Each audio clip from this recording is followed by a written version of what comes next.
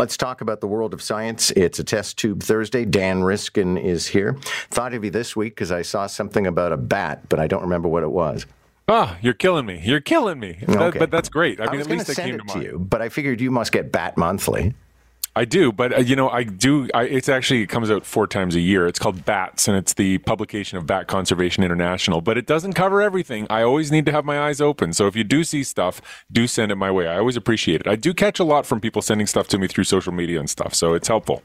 So, a discovery of a 6-planet solar system, and astronomers are thrilled to death. Yeah, you know what? This is really neater than it looks at first glance. So, okay, they found a place 100 light years away, and there's a star, and it's got planets going around it. We've done that before, and that's not that exciting. But what's neat is that they found 6 planets, and their orbital period, like the time it takes for them to do a year to go around the star, they're all multiples of each other. They're all in ratios of like 3, like one of them will go around exactly 3 times while another one goes around exactly 2 times and another one goes around exactly 4 times or something like that. And that is something that I had read before. It cannot happen.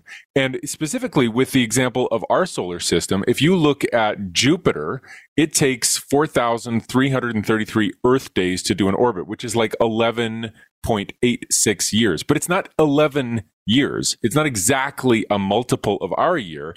It's specifically not a multiple because the thinking is if you had a big planet like Jupiter going around and the Earth was kind of in a, say, doing 2 orbits for every time Jupiter went around or something like that, we would get into sync with it the way you can slosh a bathtub water if you move back and forth with the waves. It would create this harmony that would then toss Earth out into space or send it flying into the sun or into Jupiter itself. And the thinking is that in the evolution of our solar system, there were other planets that did resonate with Jupiter and they did get thrown out or thrown into the sun or thrown into Jupiter. And the only ones that are left are planets that do not harmonize with Jupiter. And so all the orbit times in our solar system are weird ratios of each other with decimal numbers, not whole numbers. And here we find this place 100 light years away where there are 6 planets all doing these tight little orbits around the star, tighter than Mercury's orbit here in our solar system, and they are all in sync with each other. They're working like a clock. And so that is just really unexpected, really beautiful, and really exciting. And so it's a beautiful surprise in space that nobody expected to find. Okay, let's talk about the human brain. Always fascinating. And apparently we're not able to rewire our brains. We always thought we could.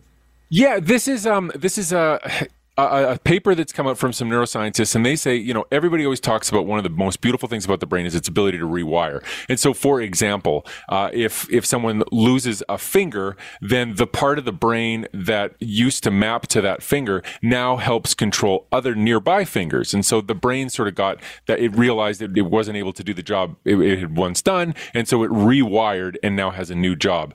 And the argument they make in this big, long essay with a whole bunch of experimental evidence is that that's not really what's happening. Really, that part of the brain was doing multiple jobs. It's just the ratio of those jobs was different. And so they cite experiments where they've put nerve blockers on a finger to mimic it being lost. And so telling the brain, oh, there's not a finger there anymore.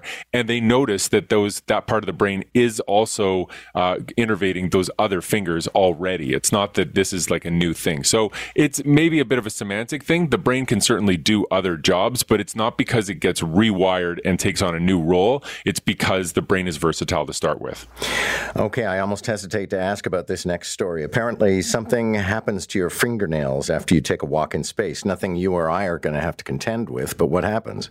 Oh, you never know. We still might get the call. I think a mission to space for John Moore and Dan Riskin, I think it'd be radio gold at the very least. And if we do go to space and we do an extra vehicular activity or a spacewalk, what you and I need to worry about is our fingernails, because apparently there is a massive problem with astronauts getting back in the capsule and their hands kind of hurt after a spacewalk, and then they lose their fingernails. Onycholysis is the word for when your fingernail comes off, and it seems to be really common. And in fact, in 2010, there was a study of astronaut hand injuries, and there were 232 hand injuries in the database. Now, there aren't that many people that have gone to space, so the fact that they have 232 hand injuries really speaks to how widespread this is. And they can't really figure out what it is. It seems to be something to do with circulation. They found that if the glove is, if the fist is wide, like the knuckles at the base of the fingers, if it's wide, you're more likely to have problems with your hands after one of these spacewalks. But lots of astronauts finish a spacewalk and then their hands hurt and their fingernails fall off. So this is just one of the many challenges to living in space, going to space, never mind going to Mars, and the months-long journey that it would take to get there. It's just another thing we need to figure out. That is creepy. I think I've probably shot past the age at which I could be an astronaut. A friend of mine actually was in the program, and she's aged out of it. But you're young enough. Maybe you can go to outer space or to Mars. I think there would have to be some radical changes to how people get to space. If maybe on private space flight, and either I get very rich or it gets very cheap. But right now, it's still well out of reach for me. So honeybees apparently aren't all that happy in human-made hives. What's going on?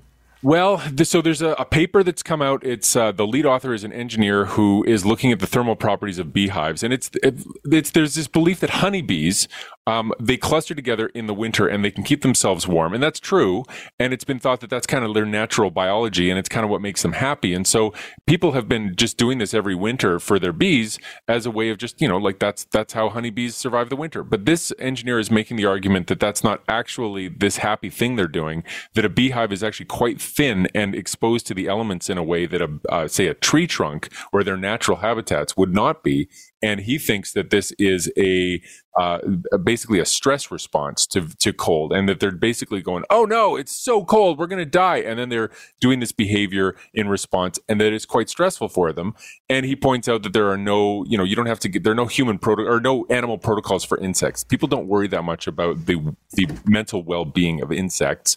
And whether we should or not is an open debate. We can have that conversation. But he's arguing that our habit of just letting them get really cold and seeing them bunch up and thinking that that's all great and that they're happy might not be true. And the fact is, it's impossible to know what a bee is thinking, but it is an interesting question to bring up. Thank you, sir. Good to have you this morning. Yeah, have a good one. Thanks a lot. That's our science expert, Dan Riskin, on a test tube Thursday.